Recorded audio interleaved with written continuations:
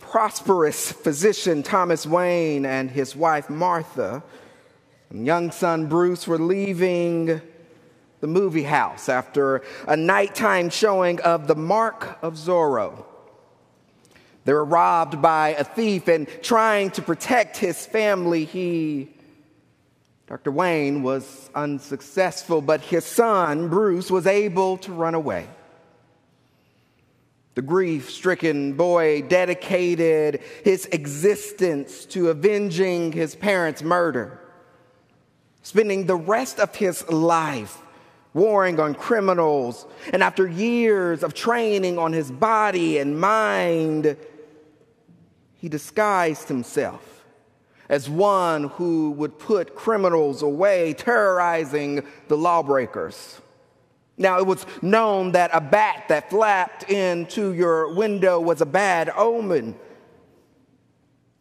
In the original tale, it said that one night a bat flew in Bruce's window, and thus born this weird avenger of the dark, Batman. Now, a part of Batman, as it's starting in the comics, there were multiple villains all throughout. You know, we remember Penguin, and I never remember if Catwoman is a villain or a helper in that situation. But the most famed of them all is the Joker. The Joker was created in 1940, and he's known that after a horrible wreck where toxic chemicals fell upon him, his entire body and mind changed, and all he could do or think about was evil. Having the well-known smile with the lipstick that goes way out, in the green hair and the purple suit. And though he was created in 1940, his story didn't really come about until 1960. See, if you read the comics, in the early parts, the Joker, he's just doing those small theft things like, stealing from a bank or whatnot.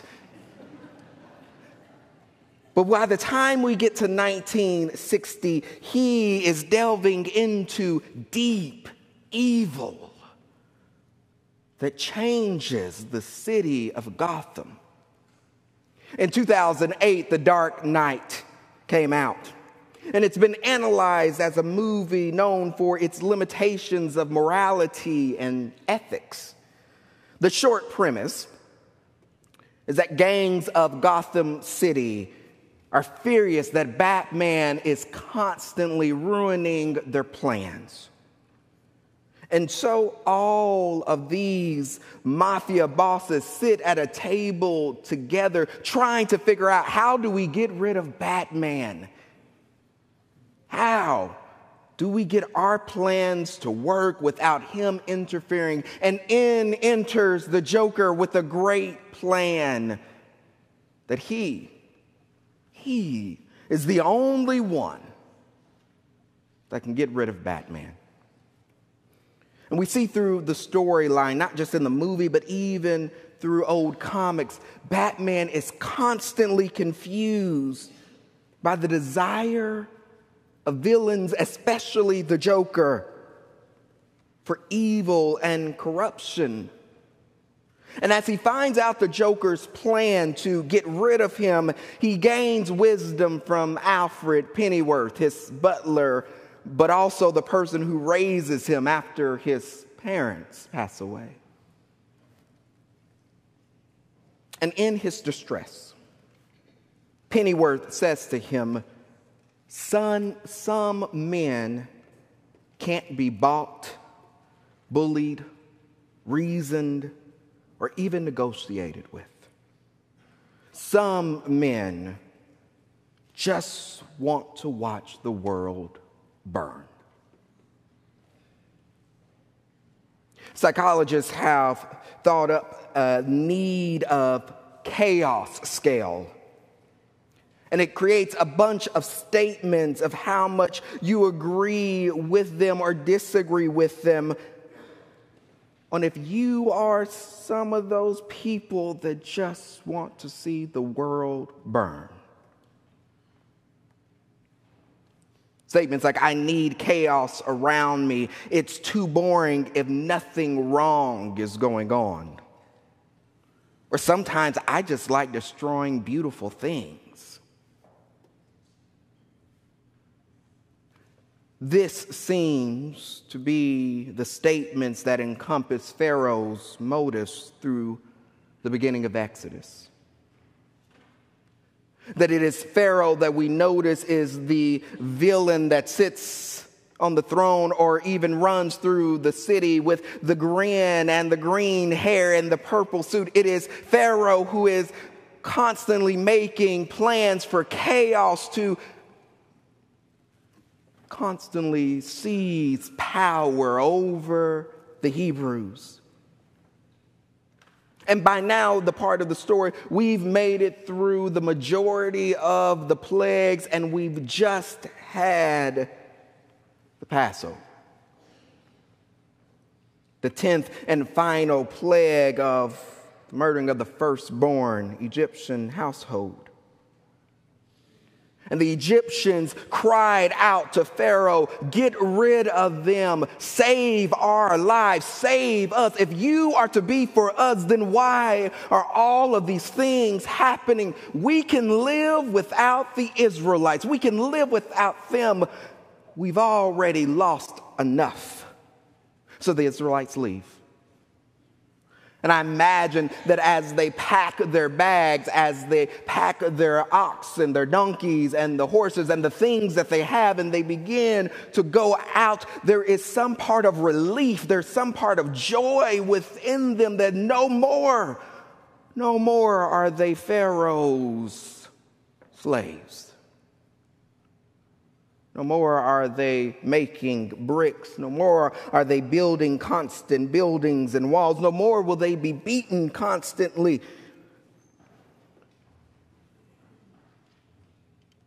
But then as the morning sun comes up, they hear the war cries, and they realize that it's not their people, that it's the Egyptians. That they hear the getting faster of the horses on the ground, and though they're farther away from them, they feel it as if it's thunder shaking the ground, and all of the relief and all of the joy that they had has left, and now they are running in fear for their lives. As they run, they find themselves stuck, standing before a sea. It is said that when foreign feet hit the ground in Africa to gather people for the transatlantic slave trade, that when the coming of the enslaved people found themselves at the sea, they looked out and said, it is the sky kissing the sea. Because all that they could see was blue, and knowing that they could not walk on water, knowing that they could not go out farther, that they were stuck and had no idea what a future would look like. And this is the same predicament the Israelites find themselves in, running from the sounds behind them, realizing there's nowhere to go but straight out. And I imagine they get to the place where the sky kisses the sea, and they said to Moses, why are we here? Was it because there wasn't enough graves in Egypt that you brought us here to die? What have you done to bring us out of Egypt? Why couldn't you have just left us alone and made everything okay? It would have been better to serve the Egyptians than to die right here. And Moses says to the people, "Be not afraid. Stand firm and see deliverance that the Lord will accomplish for you today. For the Egyptians will never will you see them again."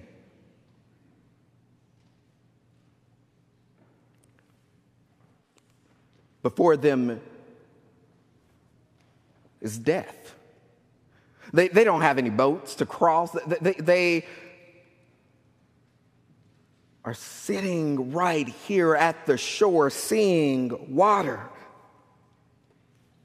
The sea before him and the Egyptians behind them. What will they do now? It's like a great TV show that is happening, and it pauses right at the cliffhanger, and all of a sudden a commercial from Tide or OxyClean comes on, and you're trying to figure out what's next. And when we come back, it's clear the only way to live, the only way to make it is to just move forward into the sea. There's a story in the Talmud about a man named Nachshon. He was a fifth generation descendant of Judah, the son of Jacob and a brother-in-law to Aaron. And 7 days after leaving Egypt, the Israelites found themselves trapped between the raging sea and the Egyptian army.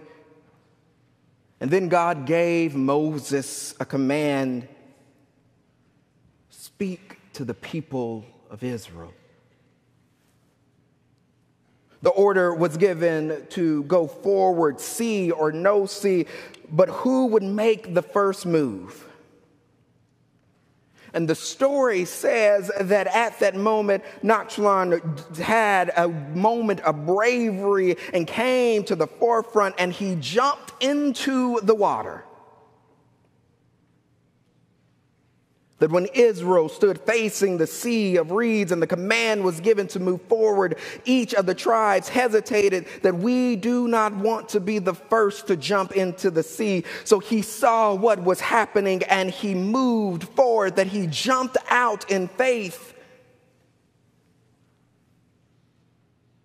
And as he jumped,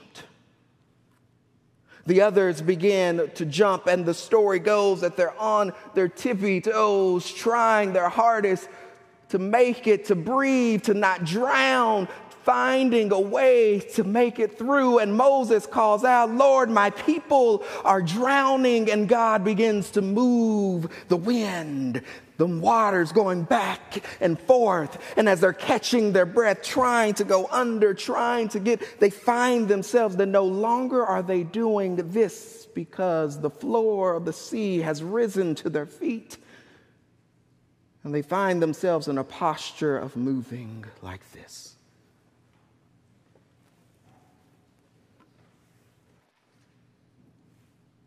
All because they say that Nachshon jumped into the water in faith. It gave the others faith to jump into. And through the faith of the Israelites, they see that God sees them trusting and that God moves the water. That God brings up the floor for a firm foundation in order for them to walk upon. When I read this story, it makes me wonder, what makes them jump? Yeah, there's faith, but what makes you jump into the sea not knowing if it's shallow or deep, whether you can swim or not? Trauma is a tricky thing. And even though you may leave a place that has harmed you or degraded you, the memory still stays in your bones. It stays ingrained in your mind and your body. Scientists have discovered that even as you sleep, that your body begins to twitch and move because of the trauma that you have had throughout the years of your life. And though their bodies had left Egypt, the memories and the burdens of the chains that held them still flashed before them. Moses, why have you brought us here to die? This can't be what you meant by bringing us out. This can't be what you meant by trusting God. We could have just died by the hands of Pharaoh and would have been just all right. And as the people arguing, Nachshon jumps on in. The memory of burdens, the memory of building edifices brick by brick, the thought of their children's children being bound by chains and beaten by guards. It's something about the trauma of that makes him move forward to jump on it, makes them all move to say, never again shall it be. The trauma ingrained on their minds and on their bodies. So they jump. They jump on in. I know we don't really like to talk about our individual pharaohs that bind us, that takes hold of us, that seems like there's a chain on us that keep pulling even as we try to get away. I'm not talking about just corporate systems. I'm talking about the bounds of body shaming, the bounds of abuse, the bounds of addictions, the bounds of racism, the bounds of colonialism, the bounds of oppression and exploitation. And these bounds and these chains continue to hold us, and we find ourselves at the sea wondering, is it just easier to go on back to it, or is it easier to jump out in faith? Is it easier just to let the burdens consume us, or really try a new path, even if we can't see what the path really is? And I know it's not easy to say jump out on faith. That's not easy for me just to leave it there, because that's hard. It's hard to leave an abusive relationship. It's hard to break bounds and habits that have controlled us. And I hope that if those bounds are taking hold of you, I hope that you know you are safe in this church. That we are ready to jump in the water with you, whatever that looks like, wherever journey that may take us. That you're not alone jumping out on faith, that we are walking with you, or we are going to be having our heads up, trying our best for the water not to take over us, that we're going to do it together, that jumping out in faith is not doing it alone, but that there is a community of God circling around you, moving forward too.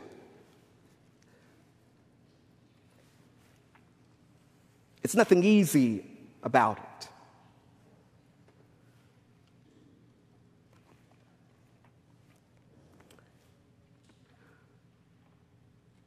And the text says, if we jump to chapter 15,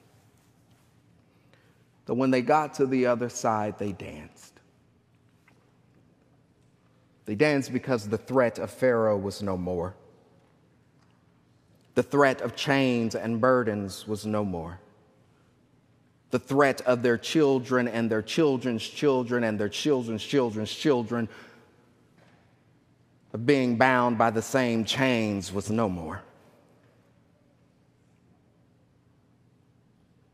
Because the bounds of injustice had been broken. My friends, let us walk into the seas together.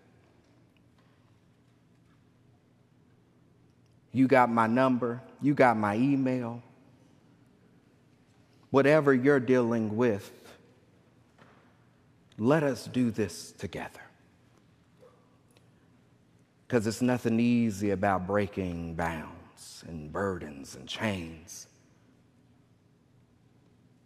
Don't jump in the water alone. Amen.